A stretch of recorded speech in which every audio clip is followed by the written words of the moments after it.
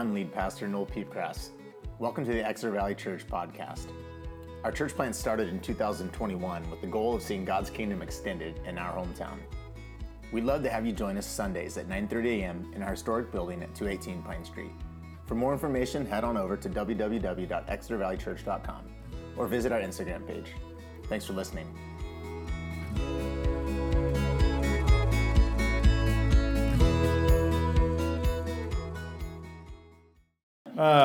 It's really good to be here. Katie and I are so excited about what God's doing here in Exeter and specifically with Exeter Valley Church. It's a good thing, and you guys are getting in at the ground floor. It's fun. You're going to have stories about this time in the church, years from now, and it's fun, and you should cherish it. And so I'm glad to get to share with you guys today. I did get to visit in the summer, met some of you. The rest of you were on vacation, apparently. That's fine. But I'm really glad you didn't tell me your worship leader was so good, because I would have been nervous. That was a great time of worship. That ministered to me. That's fun. It's good. Yes, we love the Peepgrasses, and they've been dear to us for many years, and so I'm excited you guys are walking together. So I want to start as we look at this text today with a question. What is the most valuable thing that you have? Don't holler it out. This is my time to talk. You listen. Just think. I'm kidding. Just think about what's the most valuable thing. I'm sure there's a few things coming to mind. Or maybe the thing you wish you had more of. Is it money? Is it family? Is it a 4-week trip to Scotland? That's kind of specific to me. But is it your talents, your possessions? What is the most valuable thing you had or wish you had? Is it your health? What is your heart longing for? And I know we're in church, but it's okay to think about this. God can handle our desires. It's okay. What's the thing that is important to you? And I would assert that the most universally valuable thing, the thing that probably ends up on most of our lists of valuable things, is time. Time is a limited resource, and it's probably the only thing that you and I have in common with Jeff Bezos or Elon Musk or fill in the blank of a person that you think is just so much different than you. We all have 24 hours in the day. My bank account looks a little bit different than Elon Musk's, but today I have exactly the same amount of time as he does. And Jesus, in our story today, is addressing our orientation, our devotion to time. And that's what gets him into trouble with the Pharisees. The Pharisees, if you don't know, were like the religious all-stars of the day. And so Jesus is getting into a bit of a trouble with them. And I just want to say, as we look into this topic of Sabbath, because this is the thing that they're discussing relating to time, this will not be an exhaustive sermon on Sabbath. There are so many great resources out there that I can recommend to you afterward if you want to find some books or sermons on it. This will not cover everything. So just a little, what do you call that? Disclaimer up front. So you're not going to learn everything possible about Sabbath today. But here's what I concluded today as I look at this text. Jesus desires mercy, not sacrifice. And the Sabbath is meant to be a gift of mercy to us, not a moment for us to make great sacrifices to God. Jesus desires mercy, not sacrifice. So we're going to be building on what you guys probably covered last week, where Jesus says, "Come to me, all you who are weary and burdened." And it's a pretty famous Bible verse. Even if you weren't here last week, you've probably heard it before, where Jesus says, "Hey, if you're tired, come to me, learn from me. Take my way upon you, because my way is easy and light." We're building upon this because this is the very next thing that Jesus talks about after that moment. And in our story, we're going to be coming across this word that might be unfamiliar to some of us, or the rest of us pretend we know what Sabbath means. We're like, oh yeah, Sabbath. Sabbath, in our Bibles, it comes from the Hebrew word Shabbat. So now you can all be impressive today at lunch. Whoever you're having lunch with, just say, oh yes, the Shabbat. I know a little bit of Hebrew. That's as much Hebrew as I know. But Shabbat is what our Bible translates to Sabbath. It's referring to a special day of the week that has its origins in the very first pages of the Bible, when we find God creating this good world over the span of 7 days.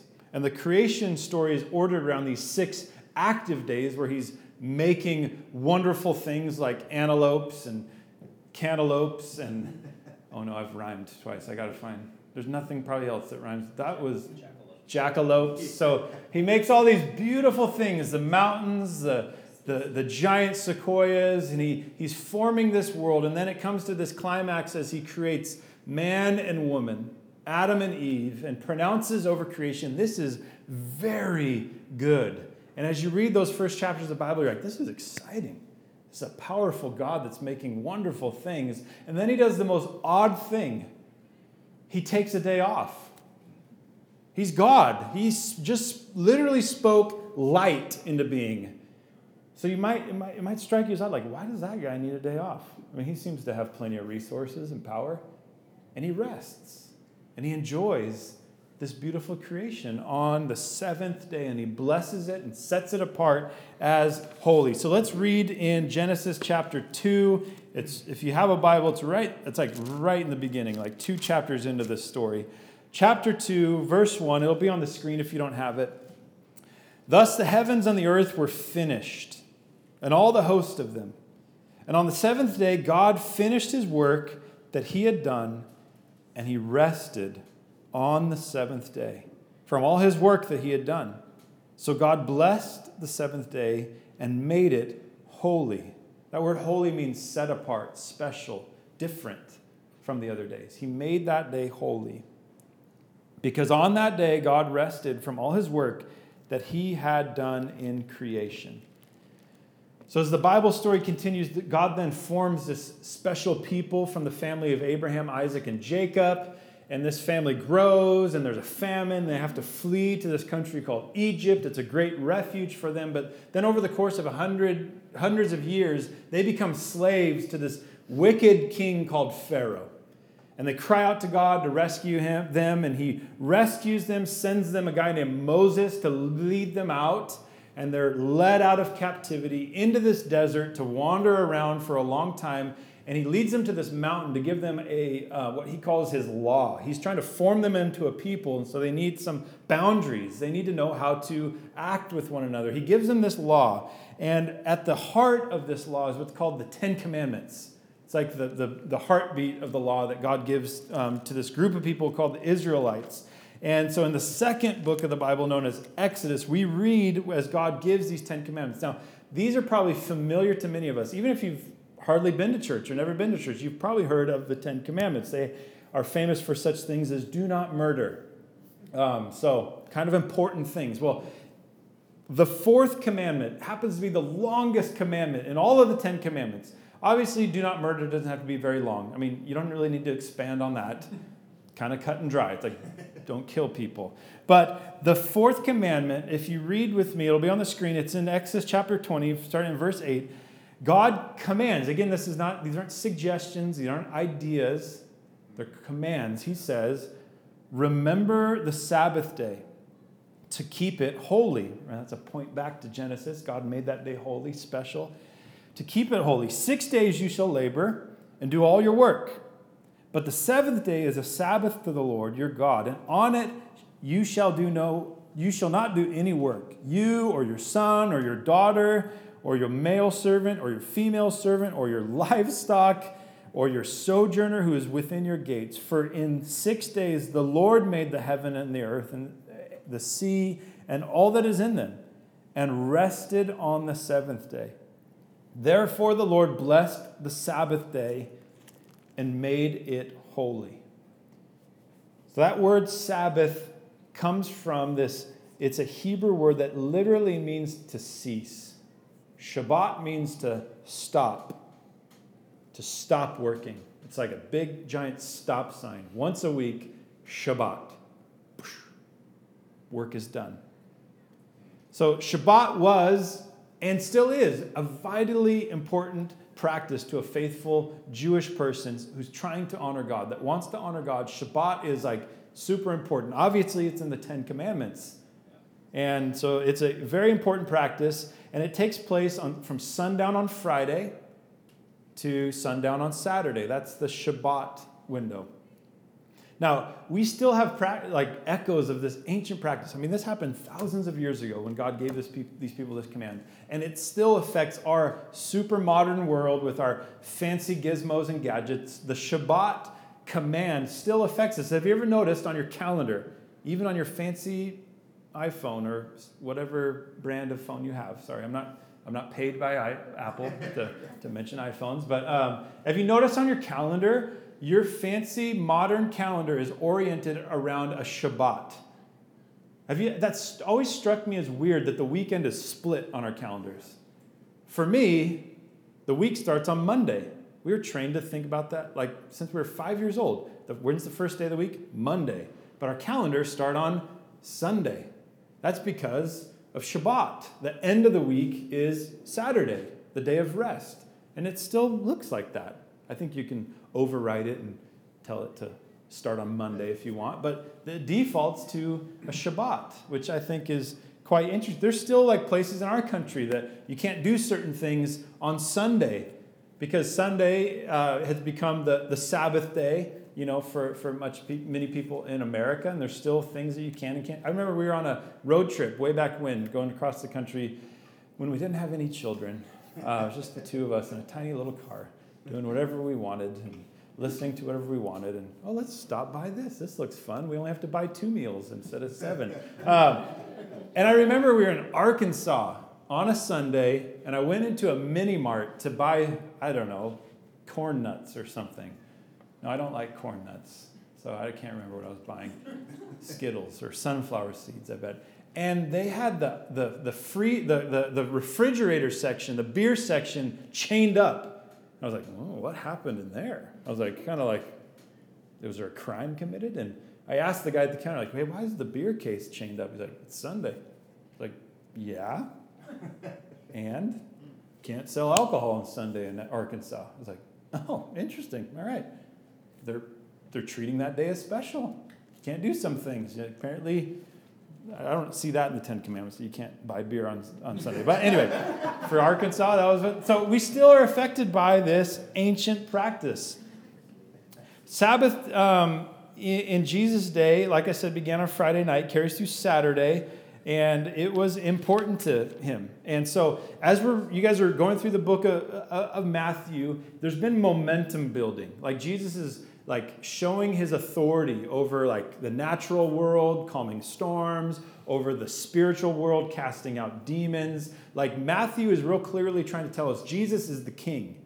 He's the king. This guy is not like other people.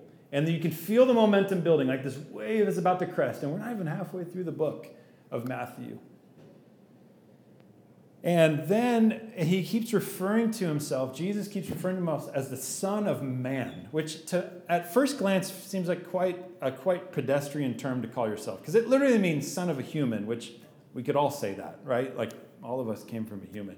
And so it's kind of a sneaky way, but Jesus knows that in the Bible, especially in places like the book of Daniel, that term is used for this long hoped for, messianic, even divine figure that would come and establish God's rule on the earth. That's how the term is used. So he could say Son of Man, and people are like, yeah, big deal. But for those who had ears, they would hear oh, the Son of Man is here.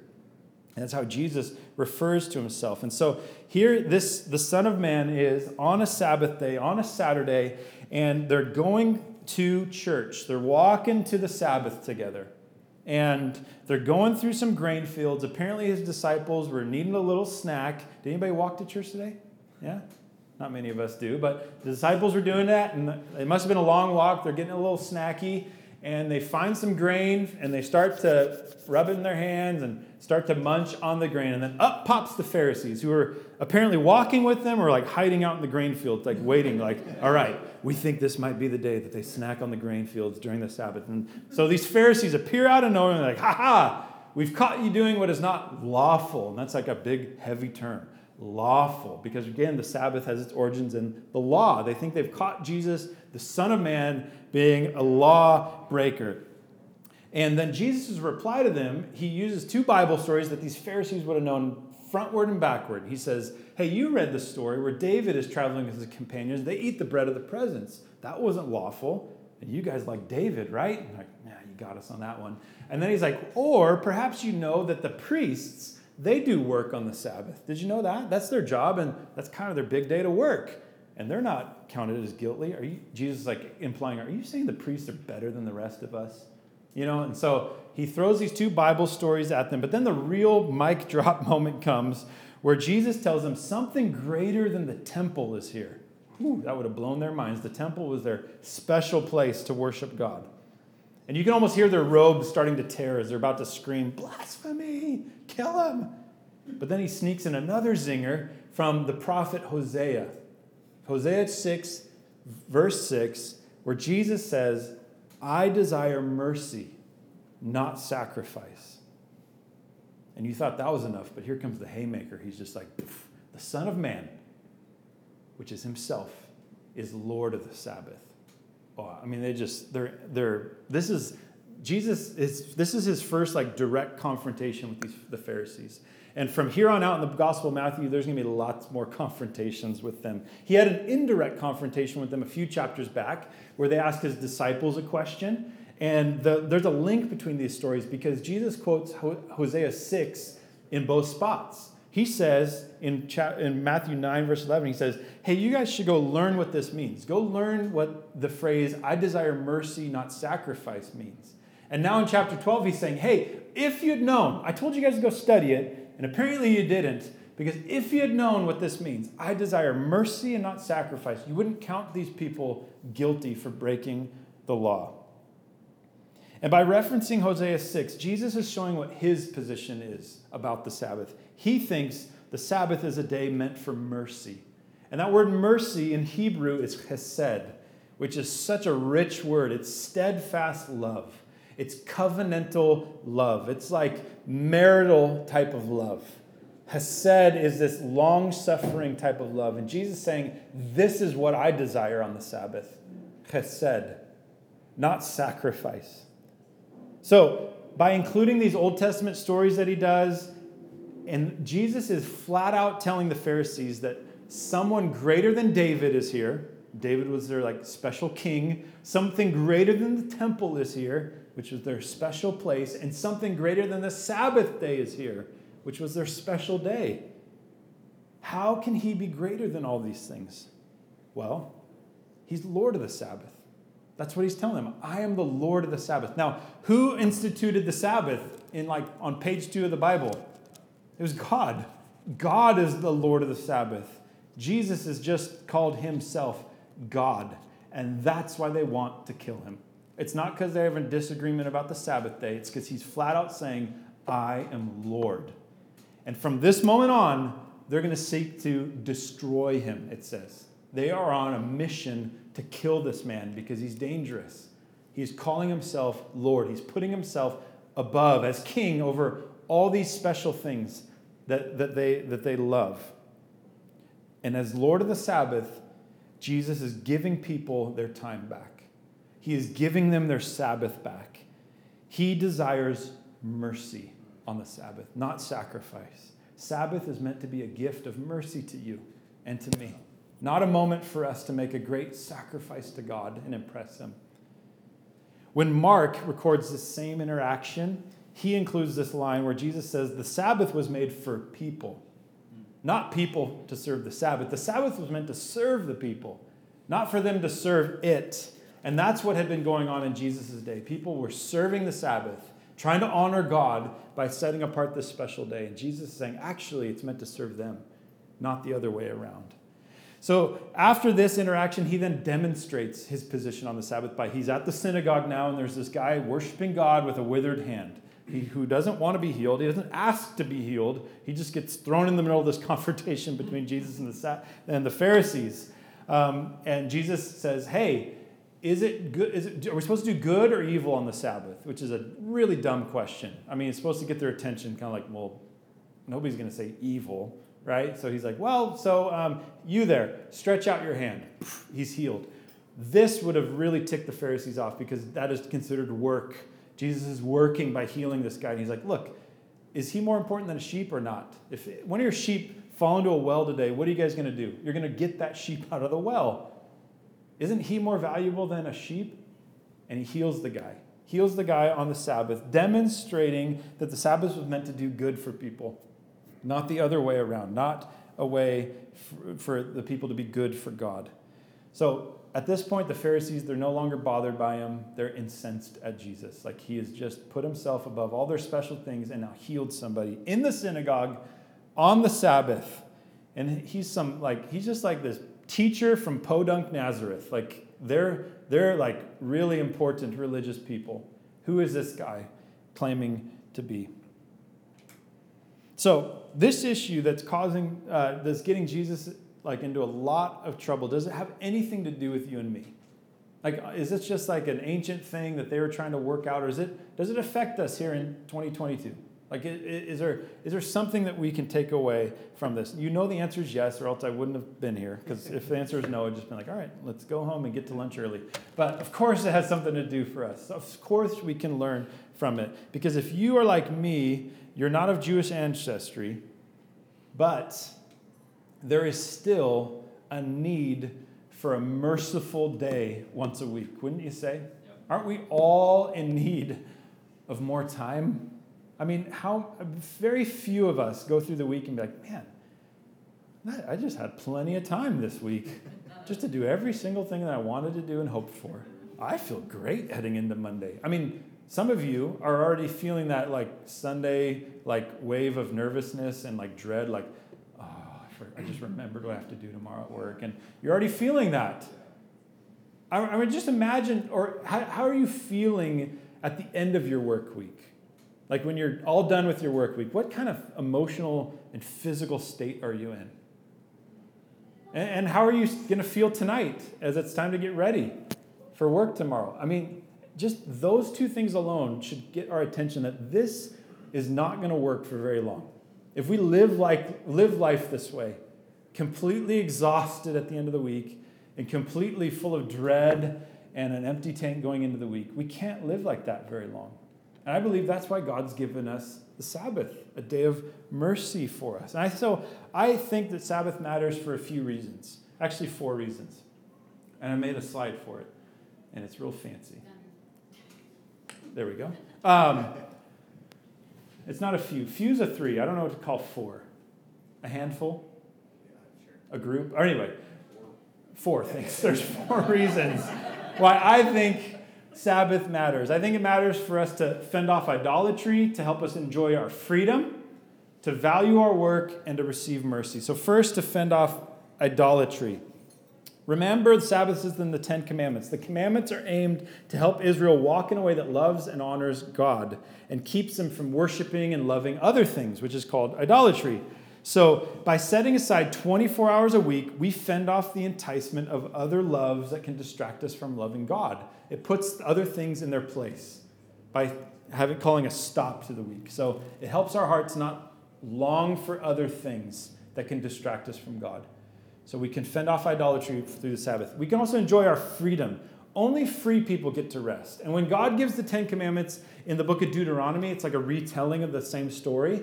He, in the 4th commandment, says, remember you were once slaves in Egypt, so remember the Sabbath day.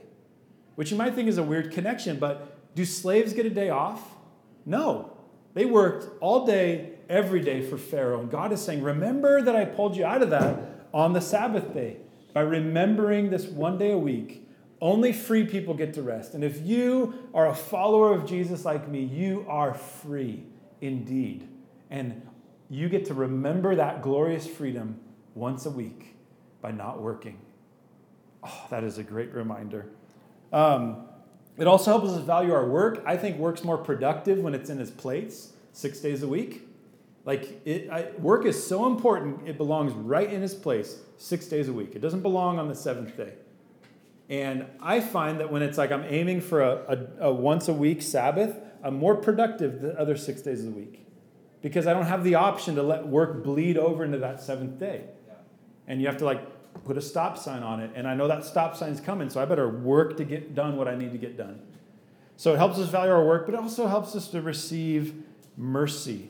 Our hearts were made for eternity. That's what the Bible says. Our eternity is on our hearts, which means, like, how much is enough? Well, nothing's enough. Like, our hearts have an unlimited ability to crave and love many things, honestly. And so it's a merciful thing that God calls us to stop and cease and remember that we are finite. We're not limitless. We're in a world full of limits. I like this quote from John Mark Comer, who wrote a great book, not just about Sabbath, but about our hurried culture. He says that the Jesus tradition would offer this: human desire is infinite because we were made to live with God forever in His world, and nothing less will ever satisfy us. So our only hope is to put desire back in its proper place on God, and to put all other desires in their proper place below God. It's a merciful thing that God has called us to do by remembering that nothing else other than Him can handle the eternal desires of our heart. He's the only one that we can go to for that. So how do we practice this Sabbath then? Because we're here on a Sunday, which was the Jewish first, this is like the Jewish Monday, so what are we doing here on a Sunday? Obviously things are a little bit different now, post-resurrection and in the new life that Jesus has given us. So I started to desire to practice Sabbath when we were planting a church in Sacramento about 6 years ago. So I was teaching middle school Monday through Friday, and then we were leading church on Sunday. Sound familiar? And so you can imagine that Saturday wasn't this sweet, peaceful walk with Jesus in the meadows, that I thought Sabbath should be. Like, I'm going to go take a walk with Jesus. No, because I just got done teaching all week, and I had a church showing up to my house tomorrow. So it wasn't exactly a day off or a day of rest for me.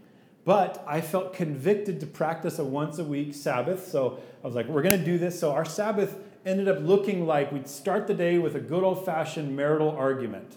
Like, happy Sabbath, babe, let's fight about our differing ideas about what this day should be. So that's how we usually started. Like, I want to do this. I think we should do this. So I would say even now we're probably getting like a C- in the category of Sabbath, but we are fighting, like taking some good ground. So I have learned some things, but I am in no way like an all-star at this thing. But I do have some helpful things I could maybe pass along. This framework has been helpful for me. Stop, rest, embrace, delight. If I was a real preacher, that would have spelled a word, but it just spells shred. So, sorry, it's not going to be very memorable. If I found an H, I could have put like shred the Sabbath, everybody, but sorry. So stop, rest, embrace, delight. First, you have to stop. Our work is done because we say it's done, not because we've done everything. Stop. You got to stop. Stop sign. Shabbat. That's a way to practice. Now, for 92, maybe 93% of you in here, Sunday is a great day to do this. Some of us have to work on Sundays or have an irregular schedule, so it doesn't quite work that way. But most of us, Sunday is a great day because you're already setting aside the day to worship. That's great. And most of us don't have to work on Sundays, so it's a great day to pick that. But you got to stop. You got to have a day where the projects are waiting until tomorrow, the emails don't get answered, and sometimes you just got to get used to hitting the eject button, right? Like a fighter pilot, things are going bad, and just eject. You got to do that in your week sometimes, because I guarantee you work's not going to be done, and you just have to go, I'm out. My favorite Sabbath practice is to turn off my phone. And I thought it was crazy at first. I was like, I can't be without my phone for a whole day. But now it's like my favorite thing to do. It's like, I can't wait. I'm like, yay, turn off the phone, put it away. And it's amazing. The world goes on without me. It's amazing. Really. People can't get a hold of me, and they're fine. Really. Genuinely. Turn off your phone. It's a great way to stop because so much of our phones are the things that keep us so busy and preoccupied. And you might think you're reading the Bible on your Bible app, but then an email comes in from work. You're like, oh, dang, I better check that real quick. Right. Turn it off. Hide it. Put it away. And it's funny, sometimes I even pick up my phone on Saturday because that's my day of rest. And I push the button, it's not working. I'm like, why is this not, oh yeah, it's turned off. So it just is I could turn it back on if I was really insane and needed to get to something, but it's like a nice little barrier. It's like, oh, it's off. I don't want to go through the trouble of powering it back up again. So stop. And then you rest. How does this work to slow down move a little slower, breathe a little deeper. I think like turning off the notifications on your phone is a great way to rest. But so like, for instance, yesterday was our day of rest. And I woke up unplanned. And I thought, I want to be up in the sequoias. That's what I want. That feels real restful to me, to get up into some big trees. And it's like right in my backyard. So we loaded up the car and took off for a quick visit to the sequoias. So restful. Except for the part where I was behind like a really slow driver that was making me mad. But anyway, you got to find ways to rest. I'm not a good napper, but I hear naps are very helpful for the Sabbath, so naps could be good. But then you got to embrace. This is the part of worship. You got to embrace the reality of God in your life. You can't just do all these great stopping and ceasing activities. You should worship because He's the reason that we're resting. We got to embrace the reality of God. Before I turn off my phone, I love a couple of apps on my phone. I use them. There's the 1 Minute Pause app and the Lectio 365 app that are really helpful, just listening to these kind of guided prayers to help you remember the reality of God in your world. It's a really helpful tool to just embrace who God is and what He is doing. But then you got to delight. You got to delight. Sabbath was meant for a gift. Remember, it's a gift of mercy to you. And gifts are good. So it might help you to just imagine that Sabbath day, 1 day a week, it's like a little mini Christmas once a week without all the family obligations and stress and presents. Just picture it like that. Like, what are some fun things that make your heart glad? Do those things. So don't do what I do, because I'm not like you. You're not like me. But I really like jazz music. I like Miles Davis. Love it. And so I've decided I'm going to listen to those albums only on Saturday. Now, that's kind of weird because I could listen to any day of the week, but it just makes it more special. So when my kids hear the trumpet Miles Davis going, they know, oh, it must be Saturday. So yesterday, put on Sabbath jazz, driving the minivan up to the mountains. It's so good to delight in those things. I have friends that are more fun than me. I'm not very fun. And they've helped me with this idea that they call pleasure stacking.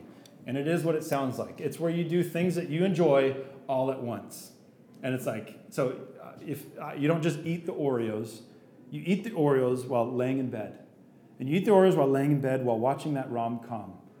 Sorry, this is my wife's Sabbath day practice. But anyway, so it's like, yeah, I could eat Oreos. That's fun. But like, what if I did it like all together with other things I like? So I like being in the sequoias. I like jazz music. Pleasure stacked. It's just that much better.